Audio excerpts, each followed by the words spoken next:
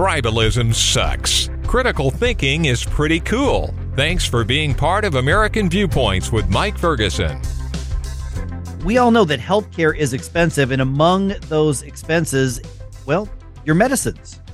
And I don't want to pay any more than I have to for medicine. So when politicians, including the president, say, we're going to make them cheaper by order, well, a lot of people say, it sounds great to me. But on the long-term basis, is it actually good for all of us? I know that sounds like a strange question, but we're going to get into it. It's important. Hang on with us here. I'm Mike Ferguson. I'm now joined by Andrew Lautz. He is the Director of Federal Policy at the National Taxpayers Union. And I found one of the blogs that you wrote at NTU's website, Andrew, and it's just simply called Taxpayer Concerns Grow Over Biden Administration's Pharmaceutical Policies. But the policy, he says, Andrew, is that we have to require some medicines to be less expensive. What on earth is wrong with that, somebody would ask? Well, it's a good question, Mike, and there's a reason why these policies pull well. But what we've been trying to encourage taxpayers and consumers to think about is not just sort of the immediate term and what your drugs cost over the counter right now, but what the prescription drug market is going to look like 10, 15, 20, 30 years from now. And one thing we're concerned about with both the Biden administration policies that have already been enacted into law by Congress in last year's Inflation Reduction Act, and in the new policies that the president is proposing in his budget request, are that they are going to significantly reduce the incentives that some of the pharmaceutical manufacturers have to both create new drugs, to treat the many diseases and conditions that are afflicting folks across the country and across the world, and to improve those drugs so that they can treat these conditions even better.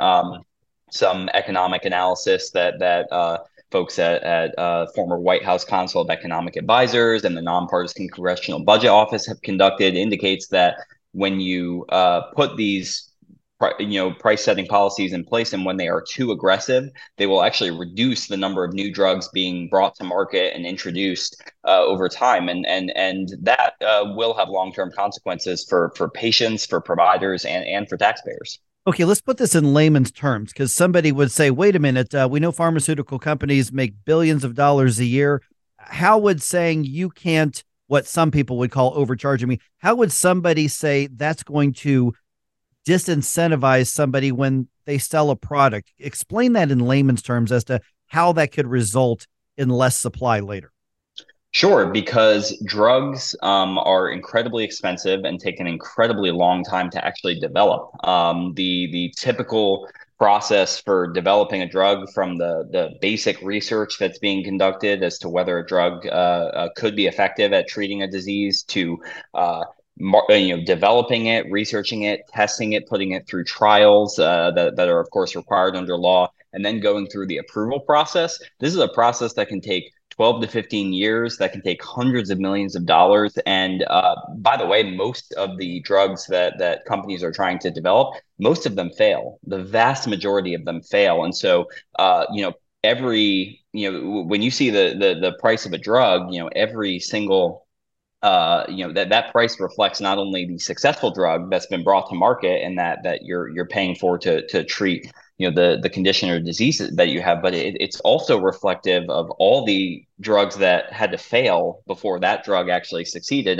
And let me add too that I'm sensitive to, of course there are a slice of Americans that are facing high drug costs, and if you look at the consumer surveys, it's usually somewhere between 10 and 20% of Americans, depending on how you're asking the question, are struggling with high drug costs, that even after their insurance, their out-of-pocket costs for drugs are too high.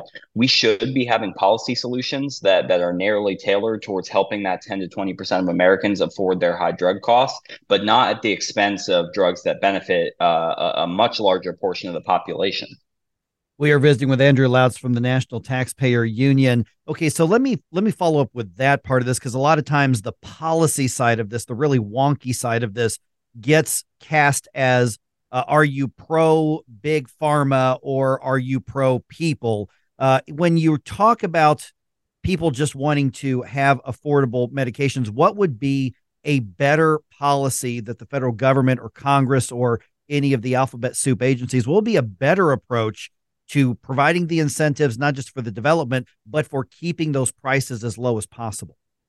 Sure. So let me point to one that actually was included in the bill that Democrats passed into law last year. And while we at NTU didn't agree with the bill in its entirety, and while we didn't agree with this policy as it was exactly designed, we generally supported the mission here, and that is the Inflation Reduction Act set the first ever out-of-pocket cap in Medicare Part D. So what that means is the tens of millions of seniors who are on Medicare Part D and have the prescription drug benefit through a private plan offered under Part D, now for the first time will not pay more than $2,000 out of pocket in any given year for their drug costs. Now, I'm for a lot of Americans, $2,000 is still a very high cost, but you have to compare it to what it was before, which is that there was no out-of-pocket cap whatsoever. A senior could face $5,000, $10,000, $15,000 in drug costs. So this law did set into effect for the first time a $2,000 out-of-pocket cap. Now, the natural effect there is that if you're setting an out-of-pocket cap for everyone, the insurers who are offering the insurance plans to seniors are going to have to raise premiums a little bit on everybody to cover that out-of-pocket cap. But it provides a base level of protection for everyone in the program that didn't exist before. I think that's a better approach and a more narrowly targeted approach than subjecting drugs to what are effectively huge price cuts in the Medicare program. So essentially what I'm hearing is one way or the other, prices are going to go up either a little or a lot, depending on the policies coming in. That's essentially what we've argued. It's what we call the cost bubble, and the way you can visualize this is that if you push the bubble down in one place, it'll pop up in another place, and that's long been the case with healthcare prices and healthcare costs. And we don't think it's unique in this scenario, but at least in last year's law, the $2,000 cap in per year cap in Medicare Part D is going to protect a lot of seniors from costs that could be even higher. Okay, Andrew, in the last 2 minutes or so we've got left, let me shift gears just a little bit. I know you're keeping a close eye on the debate over debt ceiling, federal spending as well. There seems to be, as we're recording this conversation, there seems to be kind of a standoff between the president and the speaker. The president says it is fiscally irresponsible to not raise the debt ceiling, increase the debt. Republicans say spending cuts have to come with that. Is there one approach that's better than the other? Well, Mike, I actually think they're both correct. I think, first of all, listen, the consequences of not lifting the debt ceiling, the financial consequences to our country could be severe, right? We don't want to play with the full faith and credit of the United States debt. The result could be that the stock market crashes, that millions of people lose their retirement and their long-term savings. Those are potentially disastrous results. But at the same time, Republicans are correct to point out that our current budget trajectory is unsustainable. We're running about $1 trillion deficit as a country every year, and while revenue is projected to stay flat as a portion of the size of our economy for the next 10 years, spending is just skyrocketing through the roof. So we do think that spending needs to come down over the next 10 years. The Republicans are right on that point. And we're hopeful that Congress takes a serious look at this later this year. Okay, somebody wants to get in touch or follow the work that you're doing or your colleagues are doing at the National Taxpayer Union. What's the website? What's the social media? How do they get in touch or at least follow along? Thanks for asking, Mike. We are at ntu.org. That is our website. You can find all of our latest publications and posts there. And if you want to follow us on Twitter, we are at NTU. All right. And do you have any personal social media out there? People want to follow you individually? Sure. No, thanks for asking. I talk most about these issues on Twitter. You can reach me on Twitter at Andrew_Lautz. That's Lautz. All right. Andrew Lautz from National Taxpayer Union. Really appreciate you being on the program. It's almost like politicians want us to stay confused on purpose. Well, we're trying to reduce the confusion, Mike. Thanks so much for having me on. All right. Thanks again, Andrew. Take care.